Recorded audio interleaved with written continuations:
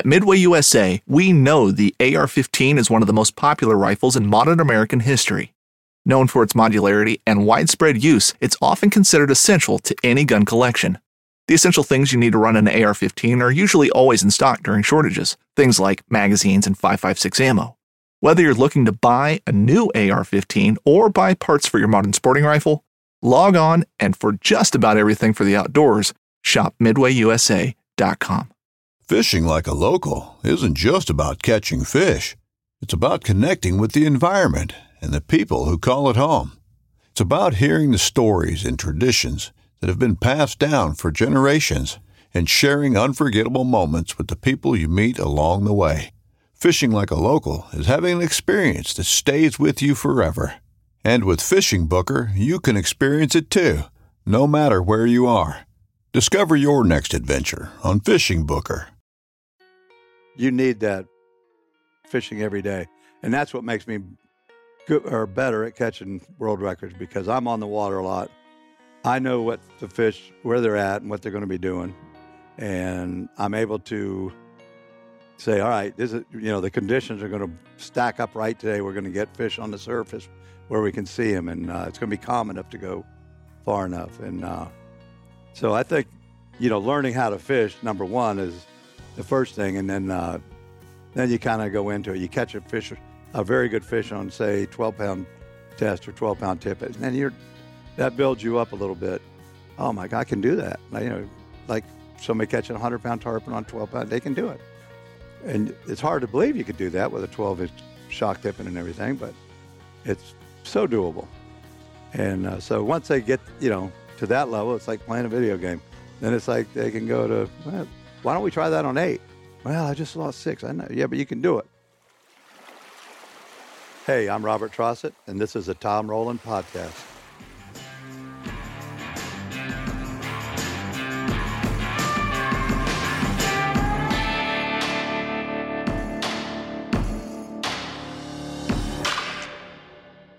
This is episode number 26 with Captain Robert Trossett. This guy's a stud. 238 world records. He has done everything from catching bonefish to blue marlin, the Florida Keys to worldwide. The guy has been everywhere, done everything.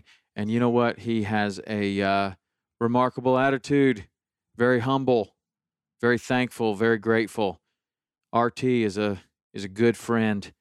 Been a good friend for a long time, and it was an honor to sit down with him, pick his brain about how he got started, how he's done all of these things, and where he is going. So stay tuned for Robert Trossett. Some call him the King of Key West, and that's probably just about exactly what he is. Anyway, thanks for the podcast at Saltwater Experience emails. More and more good suggestions coming in. Really appreciate it. Send one. Test it out. See if I respond. I will. I promise. Also, we have been getting more and more reviews and ratings on iTunes. I really appreciate it. Let's read one of these. Best Outdoor Podcast with 5 stars. JTM Esquire puts this one in. Great content. Interesting variety of guests. Well done in every aspect. Let's get the End of the Blue Boys on there. They are definitely on the list, man. Steve Roger, Scott Walker. Scott Walker is delivering a boat to Maryland right now. Steve Roger is busy with his family right now, but they are definitely on the list, and I will definitely get those guys on there because both of them have very interesting stories and entertaining as well. So now, without any further news or readings or anything else, I'm going to sit down with my good friend Robert Trossett and ask him a lot of the questions that a lot of people want to ask him. How do you set a world record? What do you do? How have you done it 238 times? Well, all those answers coming your way right now with Robert Trossett. So RT Trossett, what are you doing, man?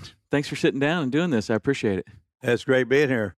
Just coming up for the ICAST, as you know, and going to work over in the Zepco Brands booth and try to push some tackle. You've been working for them for a while, right? Yeah, I think about 16 years. 16 years. That's a good relationship. Yeah, it is. And you come to this show every year, right? Yep. It's quite a circus sometimes. But Well, it's where everything's made and done at, I think. that's right. That's right. But it is a good time to see old friends and just get reacquainted with everything, and then see whatever kind of crazy trends are going on in the industry. Yeah, I do use it a lot to see old friends. It's great. You see the same people every year that you really don't get to see. So Yeah. it's real cool. Keep some contacts alive. And Yeah. So for people that may not know you, you are IGFA Hall of Famer. it's actually, dang it, it's a Lifetime Achievement Award. Lifetime Achievement. Right. Okay. And that is because you have over 200 world records? How many world records I have do you have? 238. This time. 238. Yes. Because when I was doing a little research for this on the internet, the internet hasn't kept up with your recent accomplishments. No, they hit well. I saw 207. Right. It's grown since Fishing with Fitz and Dottie. As you know, they did a lot for me, Yeah. because they wanted to do that. So Mhm. you got to have somebody that's willing to go out and fish 4-pound tippet or even 2-pound or I know. whatever. I know. The world records are interesting. It's an interesting little segment of the fishing. And a lot of people are just like, nah, not interested. Same with tournaments. Yeah. But I found, and I'd like to know what you think about it, because you have done more. I mean, who has more records than you? Anybody? I think Ralph Delph is in the same category. Right in there. Yep. And That had to be an interesting time when all of you guys were working off. Were you working off the same dock? Were you at Oceanside? yeah, we all worked. So pretty much So same who all dock. was there? Ralph Delph, Jose, Kenny you, Harris. Kenny Harris, Bruce Cronin. Bruce Cronin. That was a few at the beginning. Bob Montgomery, of course, was Yeah. the first real light tackle sport fisherman I met, and probably helped me more in fishing in the Keys than anybody. Shoot, Bob, he got me started. I used to sell him. I worked at Start Over. I worked at Oceanside. It was called Ocean's Edge now, now right? it's Ocean's Yeah. Edge, yeah. But it's Kings Point Marina to begin with. And so I worked in the parts department when I first moved to Key West. I graduated from the University of Florida in 1974 and decided to move to Key West in 75 and got a job there. But I get Bob his parts, and Bob in turn, I made sure he had parts, and Bob in turn started slipping me a few charters on the side Mm.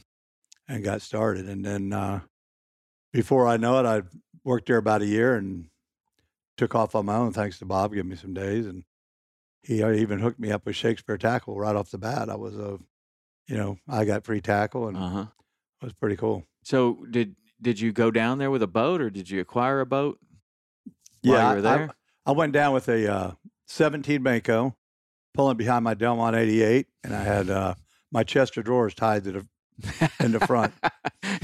That and probably that was not an uncommon sight going down the Keys in 1974. I don't know. It's pretty uncommon. I know when I left my backyard, my dad was yelling at me, "I thought I sent you to college." So Was that a did he later come around, or did oh yeah. But the next year he was down fishing with me every couple of weekends. Oh so, yeah? yeah. What was So- the scene like in 1974 in Key West? Well, believe it or not, it's pretty competitive. I do believe that. We had the Met tournament going on in that time, and that was something you wanted to get into if you wanted to fish. Mm-hmm. The Rod and Reel Club members pretty much got up. Most of the Keys guys started. And then I fished people like Pat Ford and Scott Russell, and who I said gave me an education and paid me to do it Yeah. because they knew a lot about the Keys fishing already. Mm-hmm. And I got to go with them, and they had gone with other guides and kind of gave me a few ideas and actually showed me some things that were very essential to what I do. Do you think most people have somebody like that, like a client that knows way more than they do as a young, inexperienced guide? I know I did. Oh, I think so, especially on the flats. Yeah. Those guys, you get the spots and the tides, and that guy's not catching fish. He says, "Hey, we got to go over here." Right. Steve Huff took me there last week, or Yeah. And that was kind of always the thing that you shouldn't do, I guess, or that they didn't want to do, because Right. if Steve Huff all of a sudden pulled up and like, I'm in there go your trouble. days for next year. Well, yeah, it was, but it was one of like in Islamorada, they had a bunch of really good courtesy because like if you were on Billy Knowles' flat, Yeah. you left. Yeah. If he was pulling up, you just, oh, we're not fishing here today. And Yeah. same thing with Hank Brown and Rob Fordyce, of course. yeah, and Craig Brewer's dad. All those guys were legends down. Yeah. And then there was the group of anglers. Like for me, my first year as a guide, I got hooked up somehow with Fitz Coker. I was so nervous. Oh my God, I was so nervous because I could barely find my way to Turtle Channel, much less go where, and he's been fishing with Jose, Marshall Cutchin, everybody. He really helped me in a way that it's hard to explain. He wouldn't say, let's go over to Jose's spot. He would just stay quiet. We'd fish wherever, and he knew there weren't any fish there, and he would say, well, what do you think? And I knew that was I knew that was bad. I knew I was in the wrong place. I think we should go look for somewhere else. All right. He was such a good person for me to fish with. And then later when I started the Redbone tournaments, fishing people like Mitch Howell, Cal Blumberg, those guys, they knew way more. And that's what got me into the bait fishing because I started as a trying to do it all on fly. They're legendary doing that stuff. I mean, they've been fished with all the good guides, and they've already honed their routine. They know how to hook the fish already. You don't have to go through that whole scenario. Right. They were really good at that. I had some people, Bill and Gene Duval, that fished with me a lot in early times. Yeah. And shoot, they were just, gung ho, get as many days as they could, and they wanted to catch world records. Yeah. One of the big tips that I got from them is they kept a index card file full of numbers, as Fitz does, of all the records, what time, and they were up to date. Really? Like where they caught and what the tide was? Well, no, it was more what was just right now. Okay. What the record was and what pound test line it was on. And then we'd have on a guideline. All right, what's by, what time of year is it? Mm-hmm. And it'd be okay. We've got a shot at cobias today, kingfish. Maybe some big mangroves will show up, snappers, or Jack Crevalles could come around. So then we'd take 4 or 5, 6 rods, and we'd rig them appropriately. The smallest fish here is 18-pound jack on, say back then it was 12-pound tippet fly. Mm-hmm. So we'd have a rod rigged up for that. We'd also know that the 12-pound cobia was accessible for women, so they could share the rod back and forth. Right. And we would have literally 12, 14 rods set up for different fish that we knew if we saw that fish swam up, grab that rod. If you hook it, it's a world record. Mm-hmm. And then when you were doing that, you would fish for them with for like a week, because that's an awful lot of preparation for a day or two. Or would you fish for them? We'd fish sometimes 4 days to a week. Yeah. We did a lot of mothership trips to the Tortugas, to where we had way better opportunity to find bigger fish. Mm-hmm. The same with Dottie and Fitz. I mean, we'd fish 1 or 2 days in a row. And we had it planned, and I'll tell you wouldn't believe how many times it works out. Yeah. Instead of just we better rig this up, and the fish is swimming around the boat, and then he's gone. Yeah. I remember there was one time, I think it might have been a Redbone tournament or some sort of Keys deal, and you gave away a trip for you. They auctioned it off, and it was, I can't remember I think you guaranteed somebody a world record. That was IGFA. I donated that too, yeah. And you guaranteed a world record. And I just, as a young guide, I was just thinking, this guy is living in a different galaxy, because how do you guarantee a world record? But then, when you get into it, you start to see that you probably could, if you had the knowledge of all of these different fish, and what time of year it is, what the skill level of the angler is, and you're prepared, you could probably run into a fish that would classify itself as a world record if you could catch it. Yeah, well, this guy bought the trip. I think I gave away, he had 5 days, but I guaranteed you a world record. No, I guaranteed you a record in 3 days, and I'd fish you 2 more days if I didn't get you that record. Well, we ended up going fishing, and we caught that fish in about, I think it was 11 o'clock in the morning of the first day.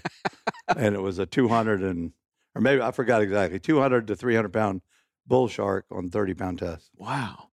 He liked that.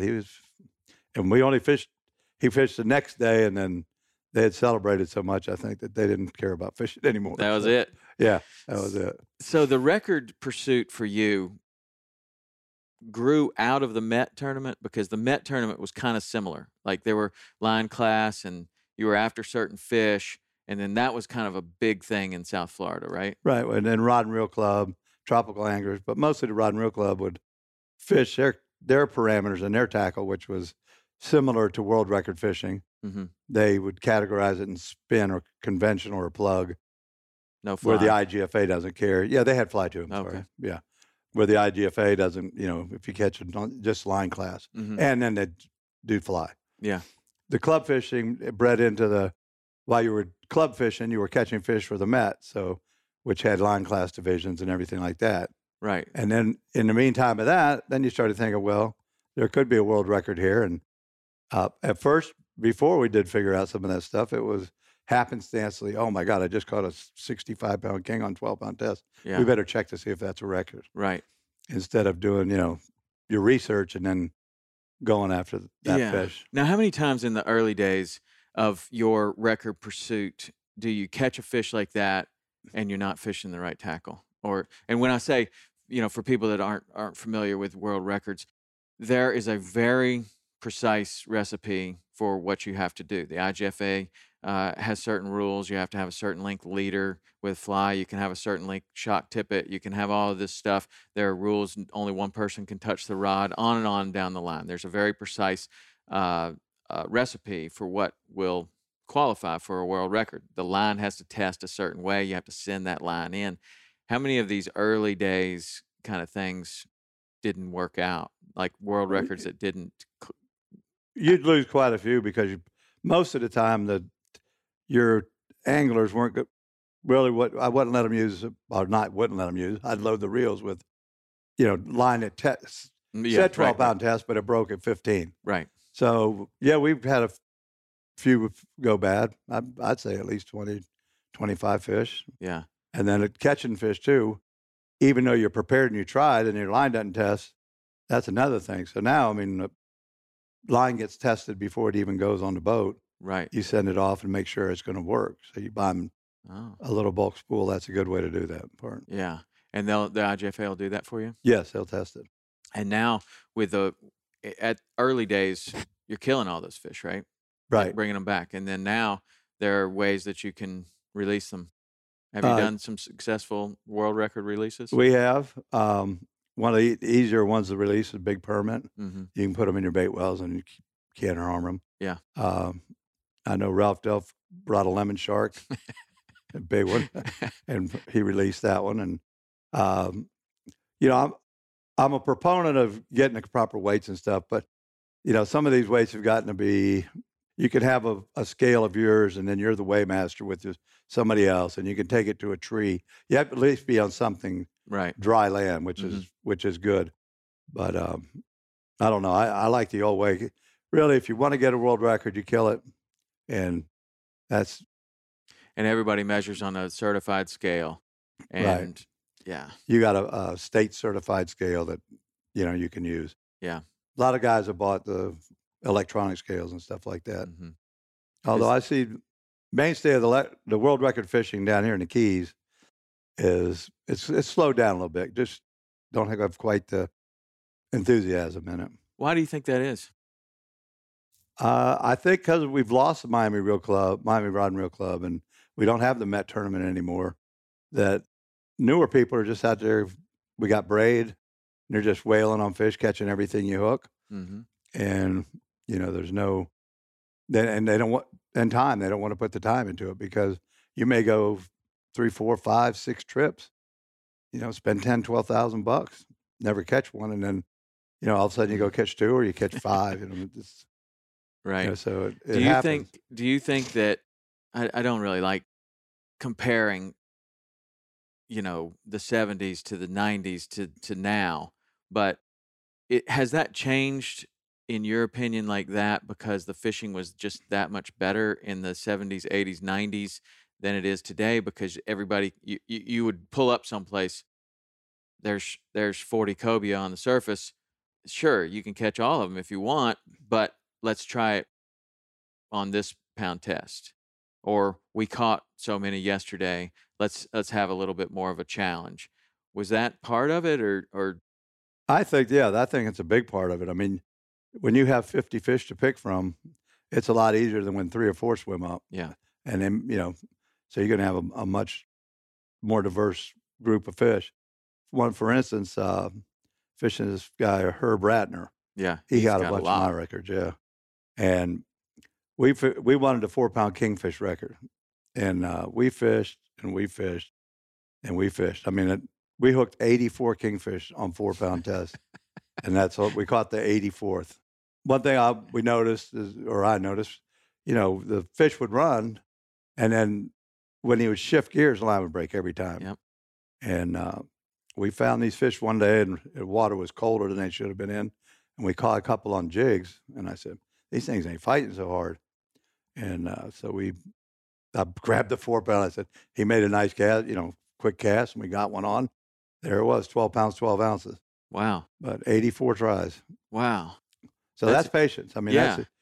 That's 84 liters you got to tie. I know. That's what I was going to say. Is it's not just I just broke off this deal. Now you got to tie and be confident in the knots, and be confident in the length of the whole. I mean, there's measuring, there's everything that goes into setting up a world record leader. It's not just like tying on another fly. Yeah, and that to make it clear, that wasn't in one day. That's 6 or 8 days of right. Trying to fish for them. Well, that's what I think. But it might have been in 2 years. Yeah. Well, I think that's the romantic idea of how a world record is set. There's a lot of hard work that gets put into it, and you're looking for this particular fish, and there's failure. There's a lot of failure, and you've got to have that one guy. But in your case, you're fishing everything in the Keys, flats to offshore, everything. So you have all of these records available to you. As the wind blows, as conditions change, that same guy might not be out there waiting for that 12-pound kingfish. You might try a shark, or might try a barracuda, or whatever, another record, right? Yeah, a lot of times we have this is our main fish to go for, but we know we got this to back it up. We go tease a barracuda up even, right near the Marquesas or something like that, and be able to catch them on night tackle. So how do you think, when you look back, you're one of the most accomplished guides to ever be in the Florida Keys, in my opinion. How do you think this pursuit of these world records helped you to mature and grow and learn as a fishing guide, as a fisherman, as somebody that, do you think that if you were just out there fishing for whatever was biting with all of your customers, as opposed to going for these world records, that you would have as much knowledge about the fishery as you do now? No. You need that fishing every day. And that's what makes me good or better at catching world records, because I'm on the water a lot. I know what the fish, where they're at and what they're going to be doing. And I'm able to say, all right, this is, the conditions are going to stack up right today. We're going to get fish on the surface where we can see them, and it's going to be calm enough to go far enough. And so I think, learning how to fish, number one, is the first thing. And then you kind of go into it. You catch a very good fish on, say, 12-pound test or 12-pound tippet, and then that builds you up a little bit. Oh my God, I can do that. Like somebody catching a 100-pound tarpon on 12-pound, they can do it. Yeah. And it's hard to believe you could do that with a 12-inch shock tipping and everything, but it's so doable. Yeah. And so once they get, to that level, it's like playing a video game. Then it's like they can go to, well, why don't we try that on 8? Well, I just lost 6. I know. Yeah, but you can do it. And so that I guess makes it better. You build it up. Yeah. Or you can build into it. Yeah. What I found for both the tournaments and the world records and, really those things, is like, if I would just go out on a charter and the weather's great for tarpon today, so you're going to go tarpon fishing. The wind blows a little, let's go permit fishing. Let's do whatever. Your client comes and he says, I want to catch something, and so you go for that. And the only thing that is steering you in any direction is whatever your customers are asking for, right? But you can always talk them out of it kind of a little bit. Like if for whatever reason it's blowing really, really hard and you think the water's going to be all murky and it's not going to be good for tarpon on the ocean side, or the waves are going to be coming over the bow and they want to fly fish for tarpon on the ocean side, you can say, you know what, the conditions are really bad for that, but they're really good for permit fishing. So let's go try that. Okay. And maybe you catch one and they end up very happy. But if I continued to fish like that, of just kind of whichever way the wind blows and just going for the best thing, what I found is that I wasn't growing much as a fishing guide. And when I started to get into the tournaments, I may be on a great tarpon bite, but the tournament is redfish and bonefish. So it doesn't matter how many tarpon I catch. It doesn't. They don't even count. They're not. You're not even fishing for Right. those at that time. And maybe my general year schedule would be, I'm going to go for the big tarpon, at this particular time of the year, and then the little tarpon after that. And I'm not even thinking about redfish and bonefish. And then as you start to get into these tournaments, it's like, okay, there's going to be a starter's pistol that's going to say go. And no matter what the conditions are, no matter what is happening, you're going to have to go for those particular fish. That helped me to get better very, very, very quickly, like on steroids quickly. Because the other thing that was happening is you go to those tournaments and you're thinking, well, I've never caught more than 3 bonefish in a day. Nobody's going to do that. And somebody comes in with 17 or 18 Yeah. or 25, or Timmy Carlisle, puts up a monster 35 bonefish day. You've never even heard of anybody doing that. He did it. He's got pictures of every single one of them. It's legit, right? Right. And then you're kind of like, wow, there are possibilities that I didn't know about, because on a regular day, Timmy Carlisle would come back to the dock and quietly put his boat on the trailer and not say a word to anybody, and he's got 35 bonefish when everybody else caught 1, 2, and then these tournaments would uh, allow you to see into that quiet guy. Yeah, Like, he's amazing. I got to fish with him a couple times, and we slammed 3 times in a row. I mean, it was just ridiculous. yeah, And it's just, what are you going over? Where are you going? Shh, this is a pretty good spot. Turn your back. Here comes bonefish right around the corner. I mean, there's no bonefish here. So yeah, when you have to do it, you learn quick. yeah. And then you get to see what everybody else is doing. But for the world records too, I found that not just world records, but even like the Key West Fishing Tournament, which is a very, very casual, family-oriented kind of, very casual. They're Right. certainly not Oh, world records. It's certainly not super competitive. But what it does is that there are all these fish are available. You can catch them on all these different ways, and if you catch something, you can enter it. Your customer gets a little certificate or whatever, and they're super happy. I used it for my kids to get them involved, because not every day are you going to be able to go out there and get the super glamour species. But when you can go with the kids and look through the book and be like, look, ladyfish, look, it's vacant. Nobody's caught any this year. Let's go out and catch every one of the ladyfish records. Then the kid was so excited. My kids were just super excited. Like the ladyfish all of a sudden was the glamour species, And that's what I thought was going on with the world records in that pursuit, is that, most days you'd be after something really big, but today you're looking for this 8-pound Jack Crevalle, and you're looking for it in a situation where it's not in a school, because they're going to get, every time you hook one, another one breaks the fish off, right?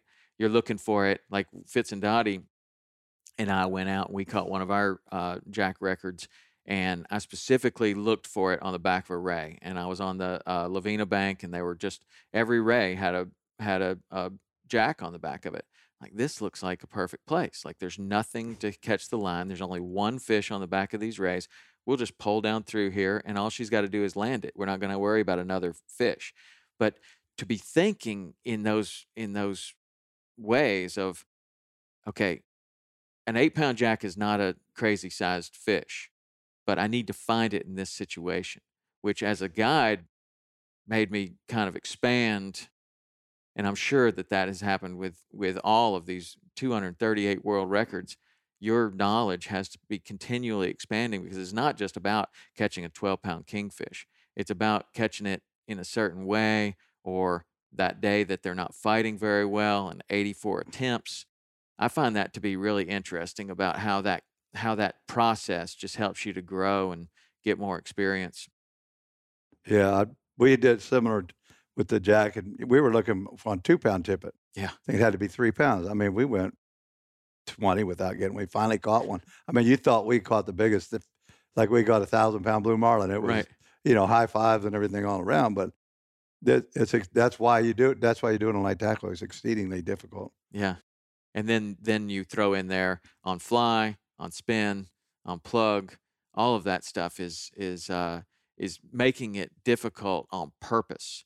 Like, it's nothing to catch a 3-pound jack. Most people catch a 3-pound jack on 20-pound and they don't even want it.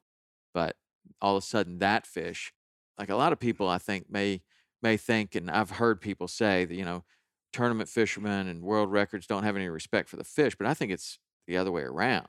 Like, you have ultimate respect for the fish. Now your whole day in this whole expensive process of going out there is in pursuit of a 3-pound jack, and when you catch it, it's the greatest thing in the world. Well, it's a record. Nobody else has done it, Right. and so that's a good point. Bum boys both grew up in that Key West fishing tournament atmosphere also, and that really gave them knowledge of how to use each type of tackle, and then the skill to put it to use, and then see how the fly rod was better for a jack or catching a big amberjack teased up rather than just casting into aimlessly casting like you would sometimes with a spinning rod or something like that when you're blind fishing. So Yeah. they would learn in each situation. When you were raising your boys, did you steer them towards any particular type of tackle, or did they gravitate to any particular type of tackle? Yeah. When Chris was born, I guess he was maybe a year and 2 years old. I gave him a spinning reel as a toy. Mm-hmm. And by the time he was no time, he would use that thing like it was supposed to be used. And the first day he started fishing with it, I just watched him open the bail and just start pulling the line out, free drifting for a snapper in the canal. And I just said, well, that's built in. Poor snappers. Yeah. Yeah, pretty much with him, poor fish. But yeah, I don't think they gravitated towards anything. It was like, we go troll, they use conventional reels. If we go live bait fish, most of the time we do spinning reels. If we flats fish, they would use their spinning reels. Mm-hmm. And it took them a while to get into fly. They always wanted to do it, but it took that learning curve so you could actually cast and catch a fish. Yeah. As you know, most people that start out fly fishing, it's a very difficult road to go on. Mm-hmm. Because first you got to be able to you got to be able to see the fish on the flats. Then you got to be able to present the fly. Then you got to learn how to feed the fish. Once the fish eats, then you got to know what he's going to do. Mm-hmm. A bonefish will rip off real fast, or a tarpon may jump right at you and then rip off around. So, or a permit, he's going to subtle bite. I think the fly fishing, you really got to build into it. Once you get good at it, it's probably one of the best ways to catch a fish. I mean, especially a flats fish. Yeah. There has been a major influx of anglers that start all of this fishing as fly fishing, and don't use any of the other types of bait, of tackle or anything else. I was one of those. Like, I came from Rocky Mountain Trout Guide down to the Keys, and I'm thinking I'm going to be able to do this on fly. That's what I want to do. And I encountered all of the situations that you're talking about. Well, first of all, I wasn't even able to see the fish. Secondly, I had never caught one before, and now I'm trying to catch it in one of the more difficult ways, I guess. But it's a lot of times it's not the more difficult way. You just don't know what the fish behavior is in order to make your fly look like what they would really like to eat. And I look back on it, I'm like, man, if I had started out, bait fishing, well, I don't know. I didn't really have that opportunity because everybody I was hanging around with was a fly fishing guide. And they were all fly fishing guides because they had already done all this other stuff, right? I'm Right. coming in new, starting at fly, and it was a long, very difficult process. And then later, when I got into the tournaments, people like Cal Blumberg are showing me what the skill level of the skill level that someone can have with a spinning rod, And a which piece of is bait. yeah. I mean, man. I'm talking about throwing it 60 feet and having that shrimp land without a splash and right in front of a bonefish and hook it and catch every single one of them. And then I gained a lot of respect for that type of fishing because I realized, man, there is a lot that goes into it. And then as what you're doing, there's so much that goes into being able to find the bait, being able to keep the bait alive, being able to know where the bait is all the time, and the bait being, pilchards, thread fins, whatever kind of live fish that you're being able to catch. And that knowledge is just huge. And I think a while ago, a lot of people worked their way all the way up through that and said, fly fishing is just easier. I don't have to worry about any of that bait. I don't have to do any of this stuff. I go out there, I enjoy it. It's fun. And so what if I catch a few less? I don't have to do all this other stuff. But then now it's a different deal. Like people are just starting out fly fishing and they don't know anything about how to throw a cast net. They don't know anything about where the bait might be. They're just out there. Get out there cold doing it the hard way. Very hard. But, teaching or learning how to feed a fish is probably, I think, if you can feed them on something like a jig, or you can feed them on a flyer, or you can even feed them with the bait and watch a reaction, that gives you the next step. For instance, I did a lot of wreck fishing for permit, or I do a lot of wreck fishing for permit. And there you're going to we got a school now of 1,000 fish. Yeah. And I could take somebody there and, they could get a few follows and see that you pull the jig away, jig, and he won't eat it yet. And I said, now just drop it. And you drop the jig and the fish immediately eats it. And the fly, you can teach the same thing because you have so many interested fish instead of just that one that maybe got on edge or, when you threw the fly to them. So I think you could learn a lot from fishing on the deeper water on the wrecks than you can, that you could learn more in 2 days of it than you can in 2 years of fly fishing on the flats. Right. So I think it's a good thing. And then you could take that back to your flats fishing and you can make more fish bite. Yeah. Yeah, for sure. For sure. I don't know. Over the years, I just feel like all the different rods, all the different techniques are just tools. They're just tools. You gotta be able to throw a spinning rod. You have to be able to troll a conventional rod. You have to be able to fly fish, and that's what's a little bit different, I think, in the Florida Keys, is that pretty much everybody can handle all the different types of tackle. You may have people that would prefer one over the other, but I think a lot of that goes into just the weather conditions, right? Like, some days are just not. Some days you can't fish fly. Right. And one of my big things with fishing fly, and I learned from it early on, is that activity breeds activity. So if you're out in the deeper water, some days you don't start off fly fishing. You're just like, they ain't going to bite. They're barely biting a live bait or whatever. And then the more fish you catch, the more excited that school of fish gets. Say blackfin tuna, for instance, or little tunies or whatever. And then the more that are swimming around the boat. So it's hard to get a pure fly fisherman to just start off catching fish. Right. Oh, okay, I'll wait. Yeah. And I'm like, well, they may never bite because these conditions don't look right. And then all of a sudden they'll get to the point and I'm like, grab your fly rod.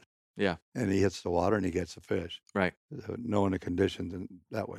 But you have to build it. Like you say, what did you say? Something breeds activity breeds activity. I say action brings action. Yeah.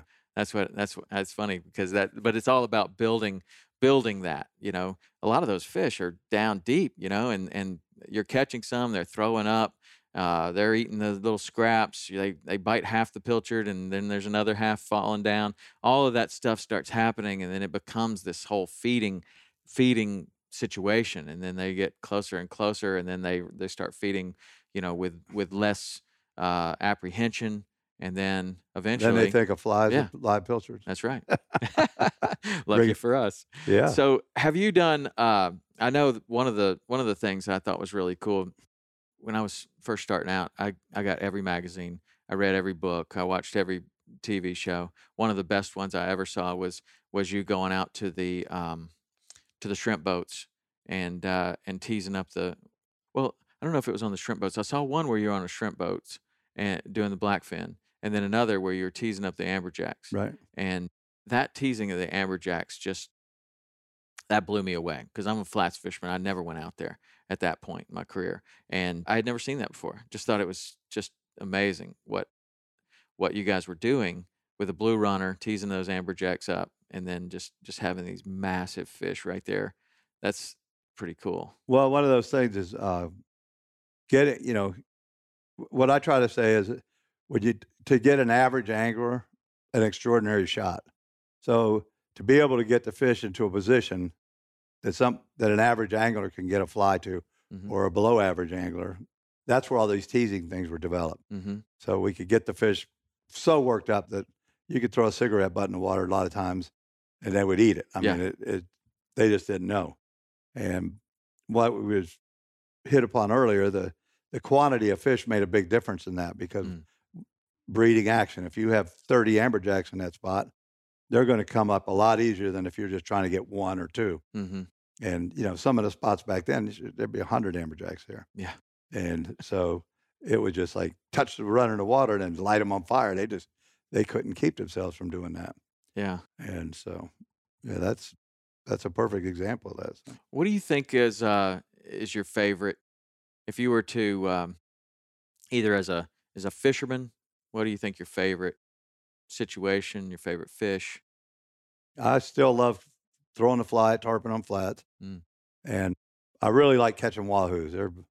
That's a different breed of fish, especially when finding a quantity of them. And there's different ways that you can catch them that a lot of people don't know about. But I mean, it's like if you want to catch them on live bait, you can catch them on live bait. If you want a high-speed troll for them, you can do that. Or if you can get them eating live baits and you can see one, you can actually chunk them to the boat and catch them on a fly rod, or you catch them on just a chunk of meat. Wow. Or whatever. Wahoo on fly. Well, most people don't realize about the wahoos is they travel in a school. I mean, they're usually, when you catch one, there's 30, 40, could be 100, and you never see that. And a wahoo swims on a flat plane mostly. He doesn't stack up. He will stack some, but, when they're out feeding, there's one there, and then there's one 30 yards away, and there'll be another one, and they're just swimming around in a big giant. One turns, even though, and the other ones will turn, and so you can keep track of the school. But if you catch one, if you leave him in the water like a dolphin, you can keep catching them. Really? Yeah. I've never done that. Yeah. I mean, I've done the chunking. I've done, a lot of the things that you're talking about with wahoo, but I've never just left one in the water like that. Leave one in the water until you hook another one. Wow. And then take him out. And it works. So interesting. We'll try that next time. Yeah. Do you have any differences between those are two fish that you like to do yourself? Do you have any fish or situations that you like to pursue with clients? Like, this is my favorite guiding situation. Does that change at all? I just like fishing so much. I don't mind catching mangrove snappers to grunts to blue marlin. Yeah. But I think the wreck fishing scenario is the one that I think amazes people the most.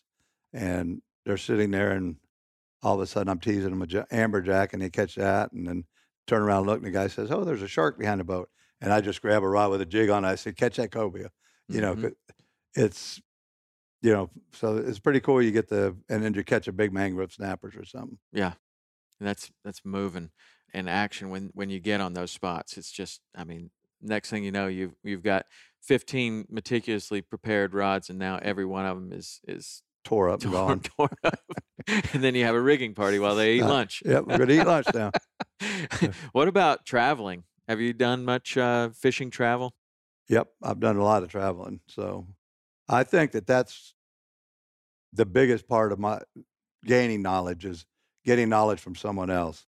And so I've been all through the Caribbean, Bermuda, all through Florida.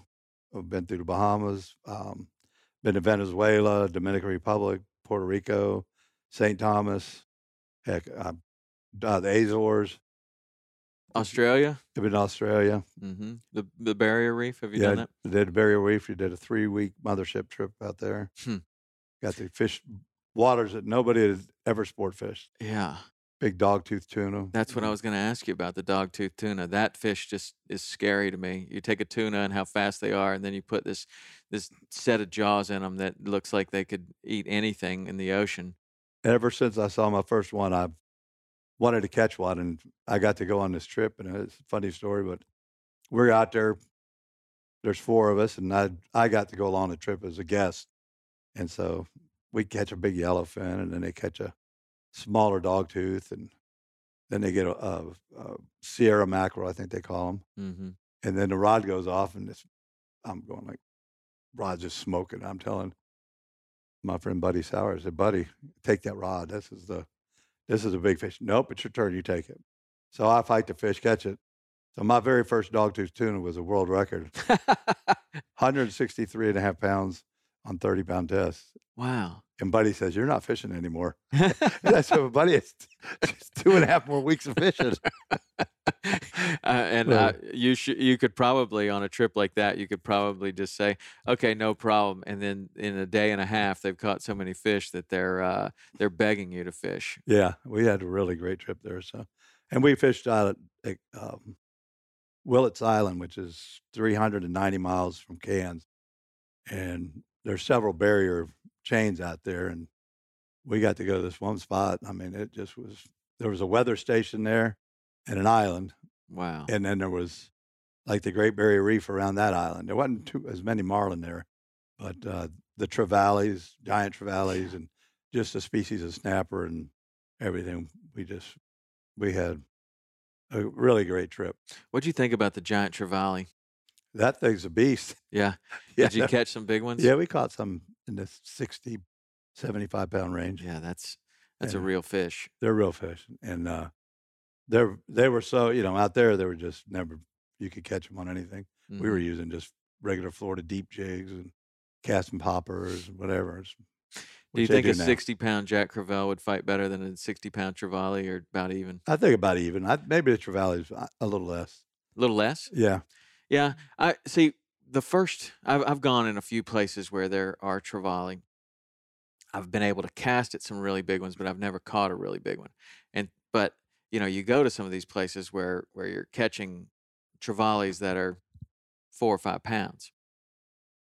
I thought they were kind of overrated because they weren't a whole lot better than a 4 or 5 pound Jack Crevalle. And if somebody in Florida caught a 4 or 5 pound Jack Crevalle, they were bone fishing and that thing swam up and ate the fly, they'd be disappointed, right? Well, when you get up to that bigger size, yeah, they're just, they're big. So, and they get way bigger than Jack Crevalles. Yeah. And they can live on the edge of those reefs and they can go deep and they can cut you off and stuff. So. Yeah. I saw a pretty good situation in Christmas Island where there were 2 really giant ones, probably around 100 pounds, going down this beach, and I ran down in front of them and made a couple of casts, and they came right up to the rod tip and didn't eat it. And then I got back out of the water, ran down this thing again, and got in front of them again, and I did that 2 or 3 times. And each time they would come right up to the end of the rod tip, and the fly's right there, and they would just swirl and just like throw a big wake, and then I'd get out and go down again, but never could catch them. But I tell you, that fish is scary. I mean, that's like a 100-pound Jack Crevalle swimming at you at full speed, and you're not sure what's going to happen. Is he interested in this fly or my knee? Yeah, or should I? Yeah, or should I even set the hook if I do hook him? Right. Yeah. So what entertains you these days? Are you still fishing as hard as you were? Are you spending some time other places? Well, I am. I just got back from Bermuda, where I don't know if you heard, but I caught a 10-pound hogfish on fly. Wow. Which is probably what very best catch I've ever done. I mean, it's so. How are you fishing for them to catch one on fly? Like flats. Oh, really? 2 to 3 foot of water sitting there on the flat. I got 15 shots at fish, and finally hooked one. Wow. This guy Ian Lindell over there, he probably knows more about them than anybody, and amazing. So wow. So do you have the dorsal out of the water like sometimes a rooster fish? Tail, sometimes they're in 2 or 3, 3 feet. Yeah. But I see them actually flip flopping on top. Wow. And it's funny because that big hog mouth, I know they open it and press it into the sand. Never seen them do that. Huh. They don't just nip a lot of times. Yeah. They'll open that mouth pretty wide and they'll sense something and try to eat it. And they're not so spooky as when you cast, they'll just swim away, but you can back off and let him go back. And once he starts to feed, he'll turn red. And that's when we'd pull back up to him knowing he was relaxed and everything. That's super cool. And finally, you get it. You wanted him to see it fall like you would a permit. Mm-hmm. It's very much like a permit fly. It's like our early permit flies. Mm-hmm. They look like a crab and a shrimp. Yeah. Very heavily weighted. He finally, I'd move it and he'd move towards it, but he'd miss it, because he couldn't smell it. And one time I got a pull off, I saw the line move, but when I went, I was a little bit too late. Because you really have to be on top of what he was doing. Yeah. And finally, we were pulling off the flat and about done for the day. And this one just seemed mudding down. I threw it out in front of him and he missed it about 3 times and then boom. And he got it and he sucked it in and I just came tight real easy. And he was hooked really far down the throat, which was amazing. The way he fought, he ran out into the sand because you're fishing kind of right, these real shallow coral reefs. Mm-hmm. So he ran way out to the sand and then decided I'm going back to the reefs. So Ian had already started poling and he pulled us as far as he could get away from the reef. And now the fish is tugging back to the reef. He's getting close to the ledges and everything. I mean, these reefs are only that deep. Yeah. They're not out of the water, but they're 2 feet. And he said, I got him, don't worry. So it was a 10-pound tippet. We just keep poling. And finally the fish turns and he glid. He glid out. He followed the boat and just swimming like we were plating him away. And then we thought we're far enough and fought him and he fought real hard again. But that constant pressure, I think, pulling away from him made that fish swim away from the reef. Huh. And that guy doing it. I mean, he's caught 35. I think that was his 35th Really? out of his boat on fly. So they're just, that's like a thing. They're You can doing do it. That's like the early days of permit fishing, where people are like, oh no, I really caught one. I mean, not in the dorsal. I caught him right in the mouth. I don't think there's many places in the world you can do it. I think Bermuda is probably one place that's been developed to do it. Interesting. To find that kind of water. But that's cool. So the fly, does it need to be sitting stationary Dead and still on the bottom? If you move it, he's not interested. He's not interested. So you want him to see it fall, and then he'll come over there and check it out. And he'll find it. I don't know if his vision's bad because it seemed like they always were around it. Huh. And then didn't interesting. Yeah. That's cool. And I love the way that you're saying that they'll swim away and then turn red again when they're ready to feed, because that sounds super cool. Yeah, they go just white, same color as the sand, because it's beautiful clear water. And then he'll get on some grass or he'll just start, okay, that's whatever that was gone. It'll just turn back to red. So now that he's pioneering this fishery, is he killing these fish? No, everyone's released. And he puts them he's got a big well, and he puts them in the well and keeps them in there for a couple hours, letting them build up their strength, which I really, and then releases them in the same area or a different area? He takes them to deeper water so they're not stressed as much. But it's important for him for those fish to live. So that's cool. I caught a female, and I did throw at one that was maybe 18 or 20 pounds. It was giant fish, and but I didn't get him. That's cool to see a fishery be pioneered like that.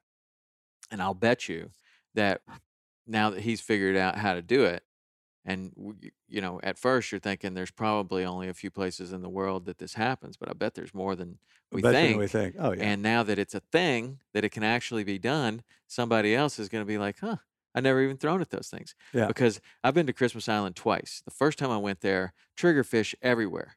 Nobody threw at them. Not one person threw at them. I've been hearing about this. And it was just not, no one was interested. Triggerfish, they don't bite. Okay.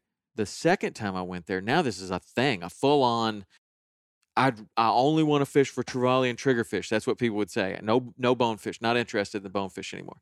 And so, the first day I go out there, I'm like, okay, well, what do you throw? Like a permit fly or something, and pretty much a little crab. And you get their attention. There's nothing to getting their attention. They come right over to it. And then I just started doing a long strip, just having that fly just moving along the bottom like that. And they would come down and they would pin it to the bottom. And I would just kind of come tight to them and then just set the hook like that. Not like a hard set, but like just come tight and then just keep pulling. And it would just pull into their lip. And I caught 4 or 5 the first day. And they fight hard too, right? real hard. Yeah. And then there's all these different kinds. They're beautiful. There's all different kind of colors and everything, and they make amazing pictures. But it was just interesting to me to see the difference between that first time that I went there 20 years ago. You fast forward 20 years, and now this is a full-on thing where there's a whole bunch of flies for these fish. There's all these techniques. There are guys that specialize in trigger fish. It became, and now there's 3 fish that you fish for there. Like there's bonefish, triggerfish, and trevally. And then the same thing is starting to happen with the milkfish, where the first time I went to Christmas Island is the first time I ever saw a milkfish. They don't bite, and you can fish for them all you want.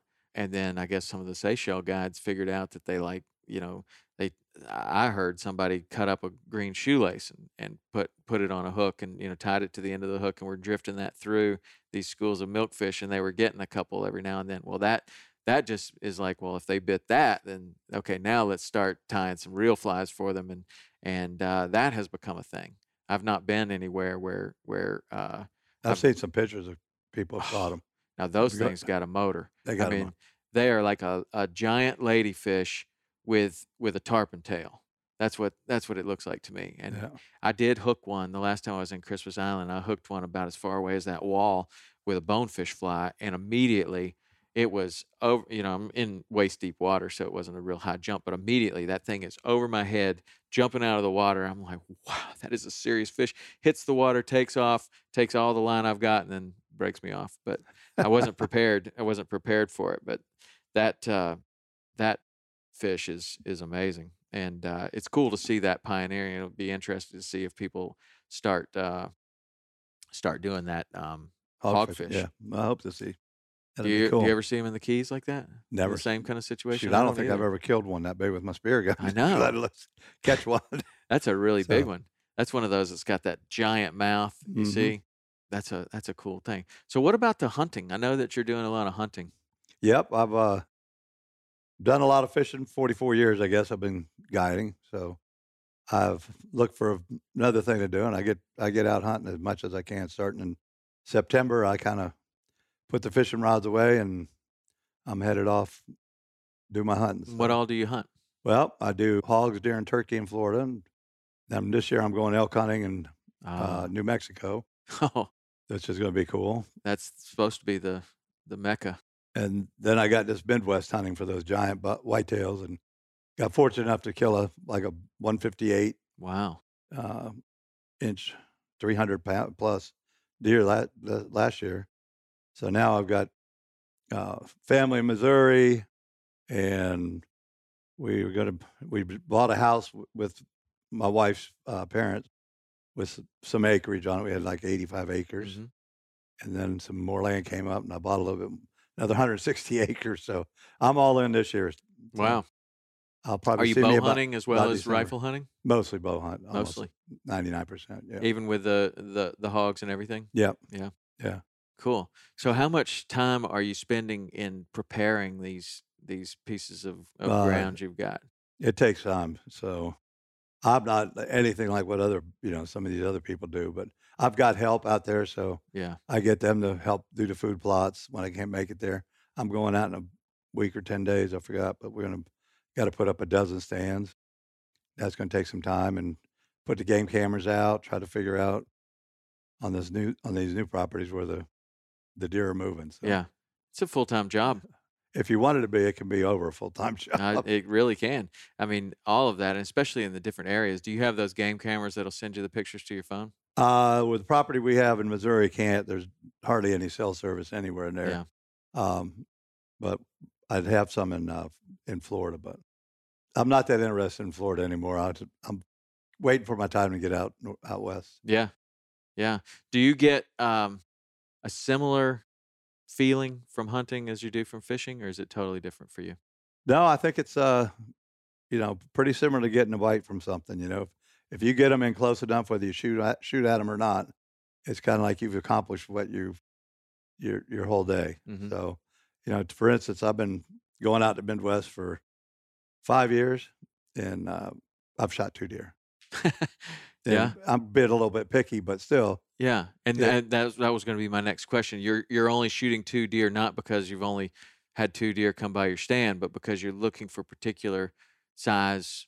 Right. I'm looking for a 160 plus buck. Mm-hmm. And, I shot that big one last year, but I passed up so many deer. It's, but I love the fact that I want to wait for the bigger one. Right. And I like the fact that I fooled all those deer. They've got under me. They've gone by me. I could have shot them. I draw back on some just to practice stealth and all that stuff like that. Yep. But it's really hard thing to do is to kill a big buck. Yeah, it is. To me, it's one of the hardest things And I've to ever do it done. with a bow too. Right. That's you're decreasing your range substantially, and you got to get that thing right there. How much are you practicing with your bow? I shoot right now I'm shooting about every day. Yeah. I'd always like to practice at 40 yards at least. And fortunately, I got space I could do it. Yeah. But when you go back to 30 or 25, which is ideally where you want to shoot them, it gets to be a easier shot. Right. Right. So. Yeah, I like the bow. I practice in my backyard. I like the practicing almost more than I like the hunting, but I end up practicing a lot more than I end up shooting deer. That's for sure. Yeah, well, I get about 15, 20 arrows in, and you get pretty tired. Yeah. You start wavering. So what pound bow do you use? I'm shooting 63 pounds. Uh-huh. It's a Hoyt Carbon Spider, which is it's a nice light bow, real short. Yeah, easy to use in the tree. I like the tree stand hunt. I'm really hadn't been much of a stalker ever. So yeah, and I'm the kind of guy that I could sit there 6, 7, 8 hours. I can sit all day sometimes. And really, if there's any kind of activity, it keeps me occupied. I like it. I know that it's one step away from the goal I'm trying to accomplish. Right, just sitting there. Yeah, because he at any time can pop out, especially if you're hunting under the rut. So, do you do anything else in the tree stand? Read a book? I play with your phone. I play Scrabble a little bit. That's about it. I try to stay on what I'm doing, but I'm always afraid I'm gonna fall asleep in the tree stand. I bought some that if you do, you're still okay. Yeah, you got plenty of harnesses. Yes. You're strapped in. Yeah, that's cool. Do you ever take other people, like clients or just friends, or do you keep hunting? Do you keep hunting as your personal thing? I mean, like you've made your living, your career as a fisherman. Now you're spending a lot more time hunting. Not that you haven't all along, but a lot of times I notice that people, when they get into hunting, that's personal.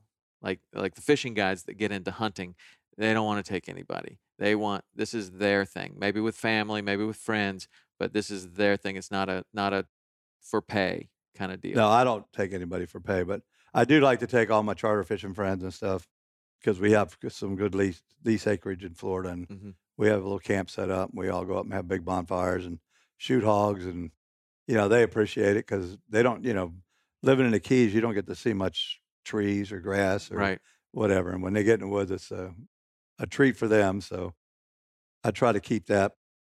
And that's a good thing to do in the wintertime. Get a cold front buzz through. Hey, let's go. And, you take just because it's a 5-hour drive, you get, just get up there and go hunting for a day, 2 days, and you go back. Wow. Back into your fishing. And what's the hog population like? We got plenty of hogs. Is it out of control? No, it's not out of control. But, most people, we hate the hogs. They root up everything and everything. But, my house in Arcade, we got a feeder in the front yard, and there's hogs there. They're probably sleeping under it right now. I left them this morning. They were standing down by there eating. So, I don't think they're out of control. If you do get too many, we pick on a few and keep it down. But so I did this podcast with Robert Arrington, Deer Meat for Dinner. Do you know who he is? I've heard him. Yeah, guy's a character, and he's got some property, and he's constantly catching these small boars and cutting their nuts off, making a boar a bar. Do you do that too? I don't do that, but I've shot plenty of them. We shot a couple this year. He was saying that it really, really made a huge difference in making that a food animal. Yeah, oh, they are. You can't even, when you're cleaning one of them, I mean, your knife's slipping out of your hand with the fat that's on them.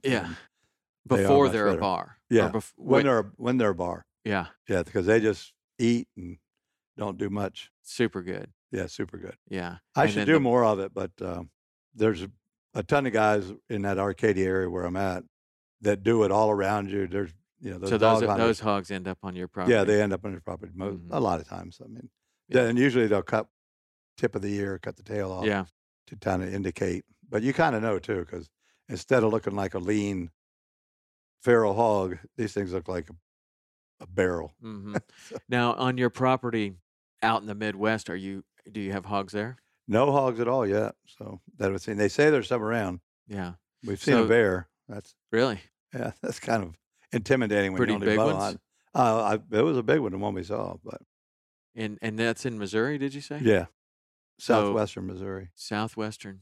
Wow. So that's black bear for sure. Yeah, black right? bear. Oh yeah. And because I just drove with my son from all the way across the country to Montana, and he's a big reader. He reads all kinds of books, and he read the book The Revenant, and I watched the movie. The That's what I Revenant. liked it too. So, I watched the movie. He read the book.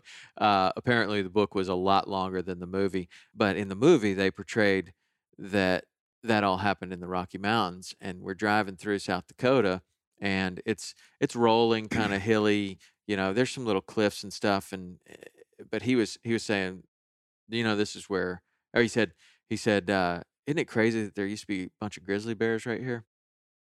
I'm looking around at the country. I'm like, really? Yeah, doesn't really seem like a grizzly bear kind of country from what I've seen grizzly bears in, which is more like Yellowstone National Park and those kind of areas. And he's like, yeah, this is where the Revenant was, this area, all in here. And man, there used to be grizzly bears all over those flatter areas too. And I guess we pushed them to the mountains, but they used to. I mean, at least that's what that book says. That's Sure. where that all happened. I don't think there would be any down that way, but yeah, when you're bow hunting and a bear is there, that is a little intimidating because a black bear is still super strong. I mean, a lot of people don't. I don't have a lot of fear of a black bear like I do of a grizzly bear. I mean, I have respect for both, but there's some fear well, grizzly with bear. the grizzly bear. You pucker up when you see them. See fish in Alaska, but we had some bears on a piece of property we had a lease on in Florida, and I get in the stand and I see these heck of a noise coming at me, and here comes 3 bears. They came right to my stand. One circled around one way, smelling it. The other circled the other way, and then the one just looked up straight at me. Oh boy! And I got my bow, and I'm going like, "Go away, bear!" Yelling at it and everything. Wow. And it finally, they all moseyed off over there, and the one that just looked at me took a poop, and then he took off. So, I don't know. He said, "This is mine. Yeah, this is my I'm gonna let territory. you. I'm gonna let you be here today." But I could tell you, I got out of stand before dark that day. yeah, Yeah, yeah. And those, what size bears do you think those were? a couple 100 pounds. Yeah. 250s. Plenty big. And Plenty all, big, yeah. All of a sudden, the 3 of them. What about coyotes up there? Yeah, we got plenty of those. They're hard to hunt. I mean, they're smart. They are super smart. We got bobcats too. My wife was, and I've never seen them. We have the feeder in the front yard, and there's squirrels on it all the time. And she's seen twice in the last week a bobcat jump out from the woods, grab a squirrel, and go on it. And I've never seen a bobcat. You rarely see them in the woods, number one. And then to see them attack something Yeah. that's pretty rare. But she saw it twice this week. So Wow.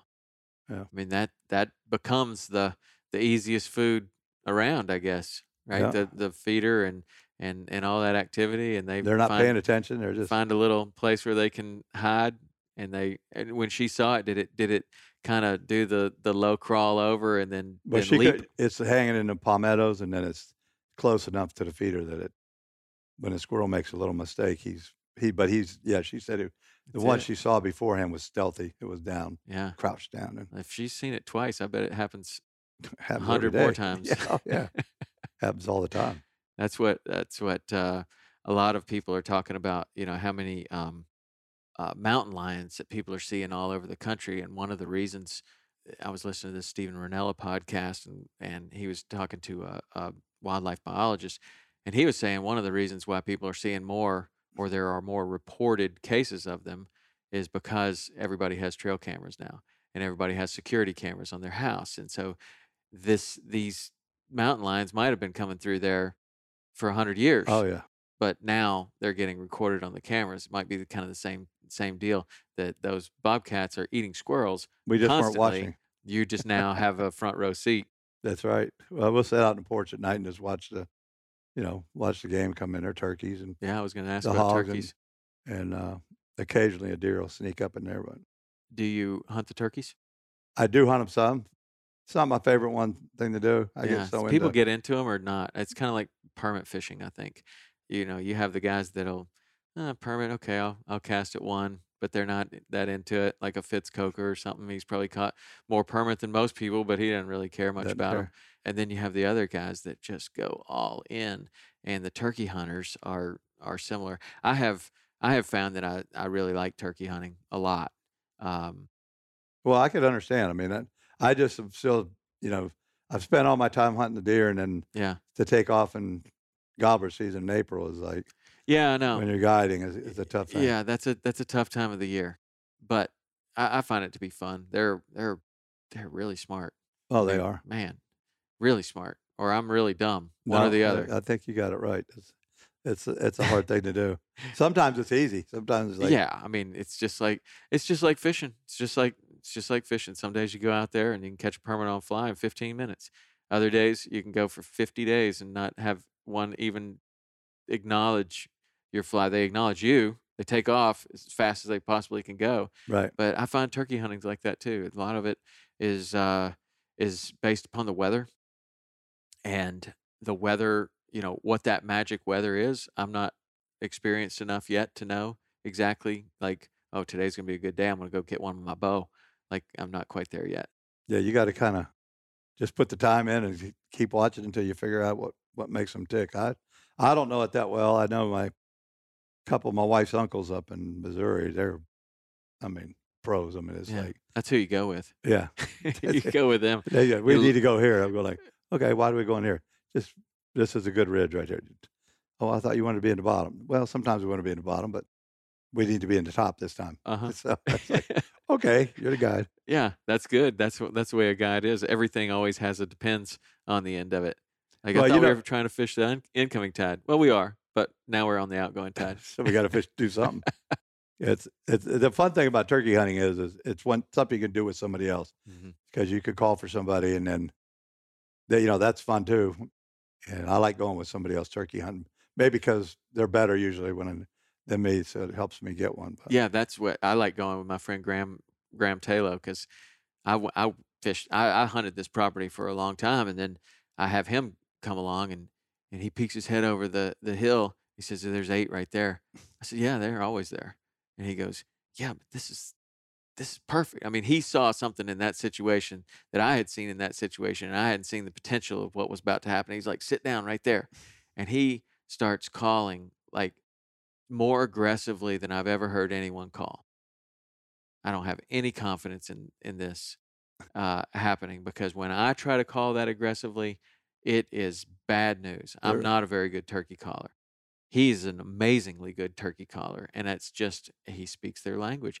And he started hammering on that call, and all of a sudden, all 8 of those turkeys, they raise their head up, they look, and I'm like, "Yep, this is what I normally see," and they usually take off the other Go way. the other way. This time, they came running at full speed right at us, and I'm just like, man, I have a lot to learn about turkey hunting. I mean, I don't understand. Like, and then I'll go with him another place, and everything is so quiet, and he'll barely be making a peep. But he saw something in that situation where he's like, "Man, it's time to raise the roof. We're gonna get that. It's going down right Bring now." him to the hen house. Yeah, and he did. But like you, I like to have somebody with me, because they're generally much better caller. Usually it's my son. He's a way better caller than me, and we managed to get some, but it makes it just hard enough that it starts to light that fire, get that obsession Well, going. it's like throwing a crab at a permit or throwing a fly. It's just that much harder, Right. and that's what takes you to that next level or to wanting to do that. Yeah. So, Yeah. So what about your sons now? And you've got kind of a family tradition going on with making a living in the fishing industry. Yeah, I'm fortunate as heck. I got 2 boys. One's a diver and a spear fisherman, so he's got that side of the industry covered. And then that's Robert, and my oldest. And then Chris, he's just a phenomenal light tackle sport fisherman. Yeah. I always say I gave him all my spots, but Mhm. he's done different things to make him his own. Yeah. You know, he's I go fishing with him. I say, "What are you doing?" You know, he's doing something totally different than what we had done, and he's having, you know, better success. And do you think that's because the fishery's changed a little bit, or because he has learned a lot of things from you and a lot of things on his own, and he's adapting to these I think spots? he's adapting. I mean, you know, you adapt. That's what you do. And I think Right. with less fish, we become better fishermen. Yes. So we've had to adapt through the stages, Yeah. through the years. You know, and I've been in the Keys for 44 years. You were down there how many? Oh, it was probably about 18 years. Yeah. So you've been through, you know, no boats on the flats Right. to where every jet ski and every boat has run over your favorite spot, Right. and you still could fish it. But you got to tend to it a little differently. That's You all. definitely have to tend to it a little differently. You know, a little earlier in the morning, or whatever. But so both of them are doing great. They're got their own thriving businesses, and they're both really good at it. So I've been real proud of them. Was there ever a time that you wondered if they were going to live in the Keys? Like, Yeah, there was. But because it's a hard thing to do. It really is. Robert wanted to go to college, and he went to South Florida and graduated. But he always wanted a business. Mm-hmm. So he said, he came back, you know, to kind of regroup and everything like that. And they were selling a little tackle shop at the Hurricane Hole there. And Yeah. I said, if you want to be in business, there it is. It's a little 10 by 10 shed, renting mask and fins and selling a little bit of scuba gear and stuff. Yeah. And so he did it. He went ahead and did it and made it kind of a thriving little business. I bet. Yeah. There's a lot of traffic there. Even with a tackle shop upstairs and everything. And then about 2 years into it, the guy that owned the tackle shop at the Hurricane Holes wanted to get out. And, oh, man, he wants, you know, it's too much money. I said, you want to be in business? You go get in business. So he figured out a way to buy the inventory and take over the tackle shop. And now he's got a thriving business. Really That's good great. place.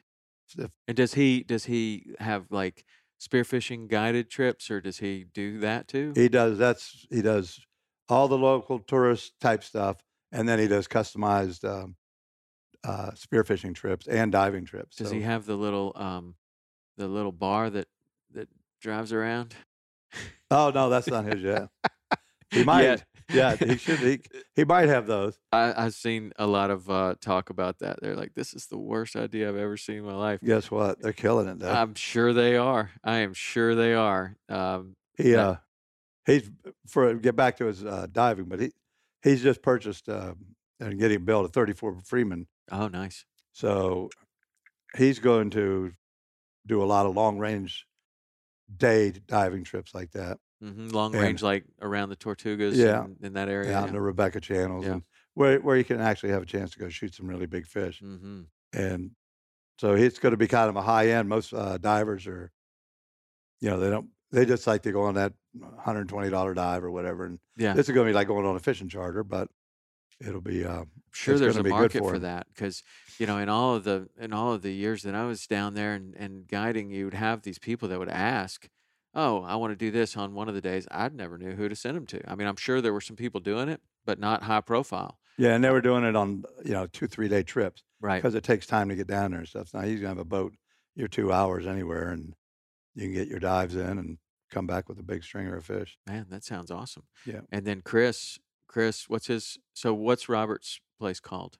Finn's Dive Center. Finn's Dive Center, and that's at the Hurricane Hole. Right. And then Chris is Real Fly Charters. Real Fly. Yeah, I follow him on Instagram. Yeah, he's pretty good on staying up on that. He's got a passion for swordfish, and he does it as well as anybody in Key West. Not as good as they do in Islamorada. Yeah. That stands it, because it's impossible to beat that guy. I don't think he does anything else. No, he's all about it. Yeah. He is really all about the swordfish. That's interesting how that has changed. I mean, I remember my first experience with sword fishing was Kenny Harris saying, you got to go do this with me. It's super fun. I've got it all worked out. We go out there in the middle of the night. We got all the lights. We have this elaborate setup. And he wanted to take me in the middle of the tarpon season. So I'm waking up at 4:00 in the morning. I'm fishing all day, going again the next day. And I had been going for a long time. And Kenny wanted to take me nighttime sword fishing. and I'm already incredibly sleep deprived. Oh yeah. I mean, I'm just craving sleep like never in my life. And so I go out there all night with Kenny, and we don't catch any. And that was my first really and last nighttime sword fishing situation. But it was just the wrong time of the year for me. I needed sleep more than I needed to catch a swordfish. Yeah. And so we go out there. But I do have to admit that nighttime deal was incredible, because you get out there and the stars were just amazing. You see And the you're lights of out Cuba. there. Yeah, you're out there in the middle of the ocean. And when we did it, it was very calm, very nice. And man, it's a little spooky. I Yeah, mean, you have to be on your toes. And my first time we caught one, I yeah. was at a 20-foot sea craft, and Wow. that just got What me year going. was that? That was 1978, probably. And so what happened to I know Scott Walker had a lot to do with some of the daytime sword fishing thing, but what happened? Because I don't hear anybody doing it at night anymore, because it was a pain in the ass. You're out there all night long. You got these huge lights. I mean, I guess people do that still It's really fun. I mean, when you catch a fish or two at it's- night. yeah, but they're, you're not using any electric stuff. You can use like a 40 Marquesa or a 50 Marquesa on a 6-foot rod, and it's one-on-one, and you're all hooked up. You're not just pushing a button. Right. Now, some of the guys have reels that you can take the motors off, and then you go into fighting them. Mhm. Some guys have drills that have attachments for the handle, so you can fish a regular reel and then use and then catch the fish regularly. But it's like bottom fishing in 1,800 feet of water, Right. and it's fun. I mean, I remember our first trip. I took Robert. He just said, "I want to catch a big fish." I said, "Well, let's go try this." And people knew about it. I mean, it was getting done a bit, but I was dropping a concrete block for a weight, Yeah. and just doing it kind of all wrong, basically. Yeah. We were hooking fish, and But that was all done at night. no, this is day. Oh, that was day. So you were telling me about going and trying sword fishing all wrong. Concrete block.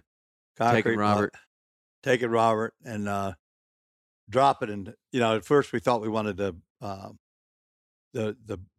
weight to separate, so we had to find the right pound test. Yeah. So when you got it down there, that you could pull on it and break it, where it didn't break going down.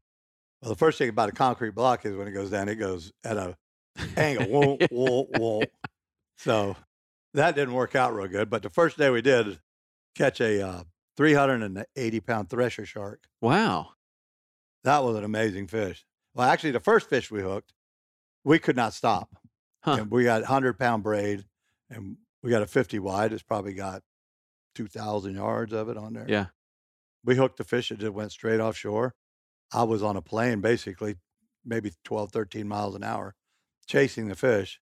And we went half a mile with him, and he got us finally down to the core of the reel, and I had to pull more pressure on him and popped him off. So we don't have no idea what that was. Fortunately, I had another rod. Sea monster. It was a sea monster, man. We went back and caught that thresher. Had you seen many threshers? I'd caught one in Massachusetts, a small one. Yeah. Which was a great fighting fish. And so we caught this one, and it was a massive fish. Wow. He was happy. I bet. He got the pull. So, and we were doing hand cranking back then. So Yeah. And that hand cranking, I mean, for something that takes 10, 15 minutes to hit the bottom with a concrete block or something equivalent. It's in about weight. 4 or 5 minutes with a lead weight. To hit the bottom. Yeah. And about 45 minutes to get it back up. Oh yeah, hand cranking. Well, you bring 2 or 3 kids with you, and they sit there and they just start cranking. So that was my method. Yeah, bring 3 or 4 kids. Bring a few more. Yeah, bring all your friends you want. Yeah. And but yeah, I really enjoyed the nighttime fishing. It's cool, and if you have the nights, we did it in the summer mostly. Yeah. So if you get some nice nights, you can go and get kind of dialed in, do it a couple nights in a row. But you don't have to wake up in the morning. But being sleep deprived like you, Right. and that's why I don't do it anymore myself. I'm just getting old. Yeah. I don't want to go out So all if night. you were to do it, do you feel like you have to have the lights and the whole rig? Yeah, the lights help. Yeah. There's no doubt. We've actually had them up in the lights chasing flying fish, which I never thought you'd ever see. The flying fish will lay around That's in your incredible. lights with their wings, spread out, Yeah. and swordfish just comes. And I've seen him get a couple, Wow. and then my son Chris, it's quite some time ago, but he hooked one on fly Really? that was probably in a 65-pound range. And something like that's that. just flopping a fly out there in front of one. He had him swimming through the light, and so he was stripping it, and the sword never paid a bit of attention to it. And I said, well, just stop it like it was one of those flying fish.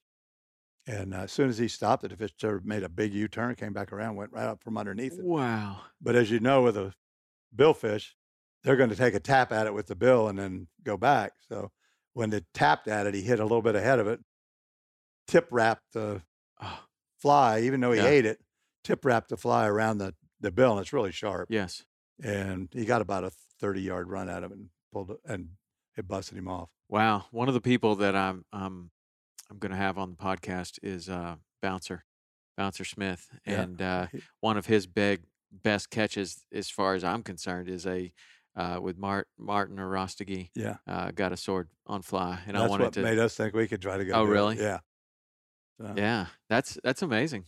I mean, what's really amazing about that is it's not like a sailfish on fly or something like that where you're trolling, you stop the boat, and then you flop this fly out there, and it's kind of fly fishing. Right. But that is actually you're casting in front of this billfish that came from 2,000 feet of water. Looking And for you're- food. Yeah, and you get them to eat. That's plus catching. You can only use a 12-inch leader, shock tippet, and Right. then that bill is what 4 feet long, Uh-huh. right? I mean, 1/3 the length of the fish. yeah. I mean, even on the small swordfish, the bill is so incredibly long that's hitting all over the leader. And one side is super sharp, but the other side is kind of duller. Yeah, If you've ever noticed that on them. But yeah, Martin's fish was a game changer. yeah, And people have tried. I don't think it gets tried enough. yeah. But we always have a fly rod out whenever we're doing the nighttime. Do you think that is it? That his fish was at night? It was at night, Yeah. yes. In fact, it was a blind. He had it just soaking, and it was a blind bite, is what I heard. But you'll get that information Wow. straight from the Yeah, from, we'll see. from the bouncer. We'll see. He's an interesting guy. He's done a yeah. lot too. Oh, he's Definitely done a it. legend. He is a legend. He has caught everything, done everything, and Yeah. good at it. I had fished a guy from South Africa that was on the boat. There was a guy over there that had teased up some swordfish in about a 5-day period Hmm. and set the 3 records that were set. Wow. And I fished a mate that had been on that boat. He was over here. He told me how they were doing it with a soft head and a strip, and slow trolling on a deep troll with a clip. Hmm. So when a swordfish would hit the trolled bait, it would troll real slow.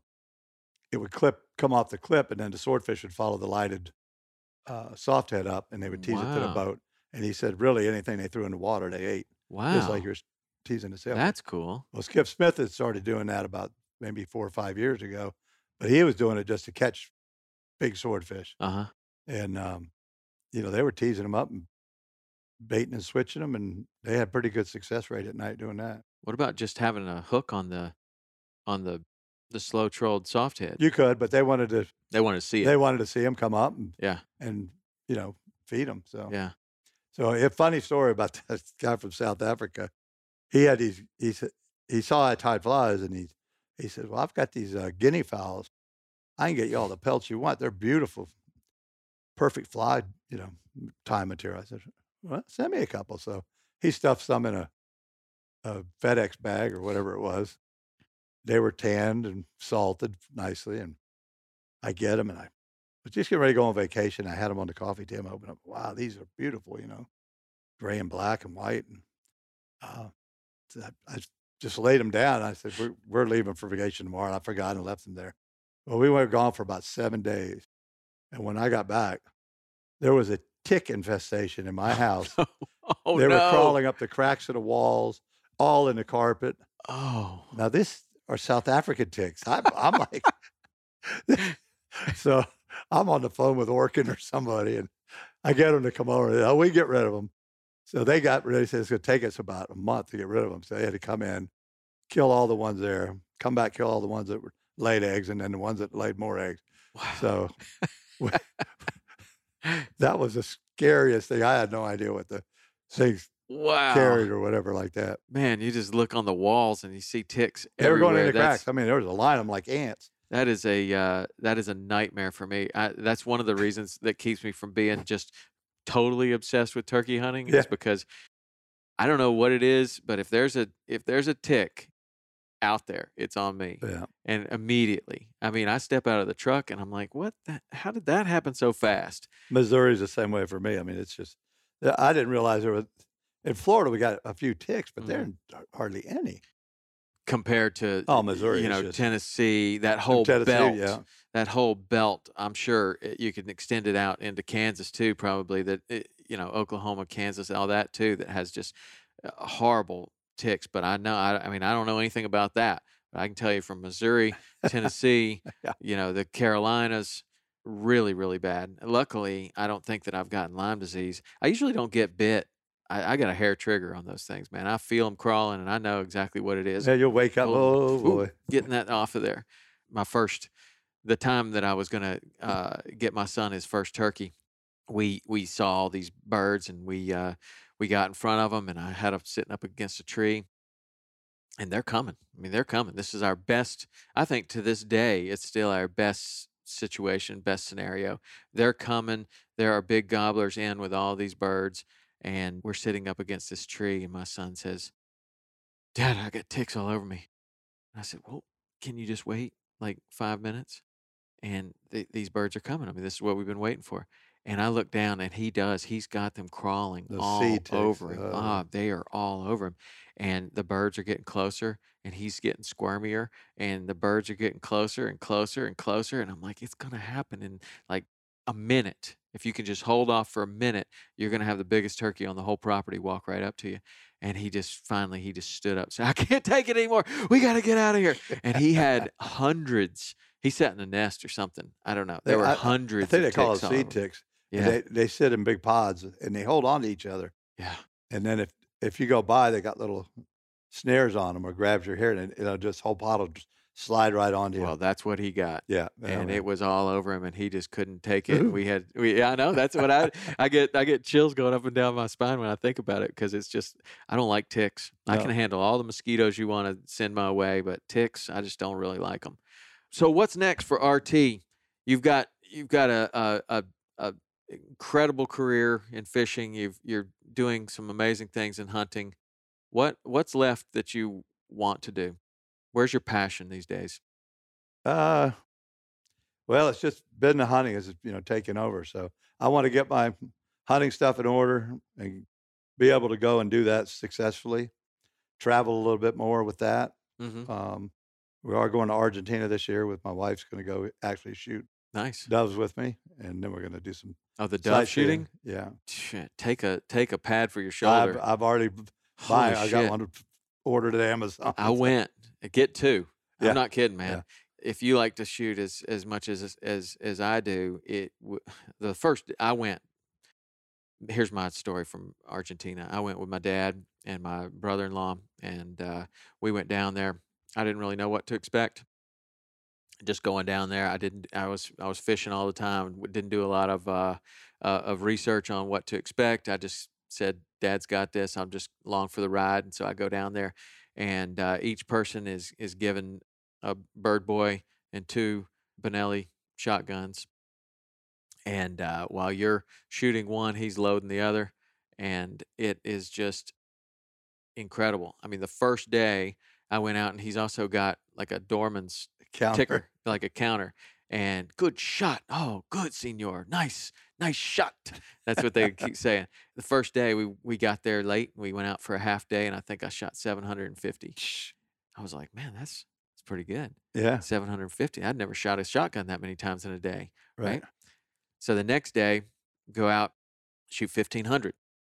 And I'm like, wow, that's got to be some kind of record. That's amazing. Well, we went back to the lodge, and I started looking around, and every day they would give out stuff. They'd be like, "Oh, here's a 750 T-shirt," and it said, whatever lodge we were at, 750 doves, and I was like, "Ooh, that's nice." Then they give away something else, and then they had this leather shotgun case, looked like a saddle. It was beautiful, and it said 3,000 Dove Club on it. I was like, "Man, I'm getting that thing. I want that. I really want that." So I decided tomorrow shooting 3,000.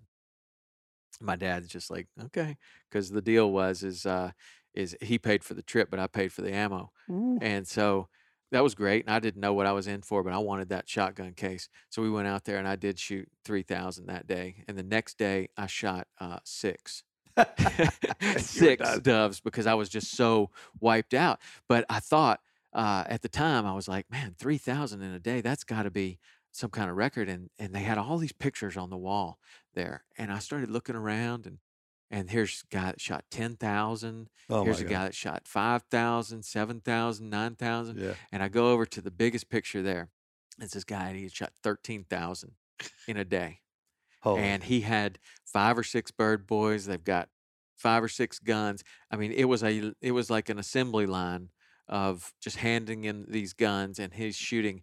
So we started doing some math, and I can't remember exactly what it was, but it was pretty much from sun up to sundown. He had to be shooting a dove every 5 seconds all day long.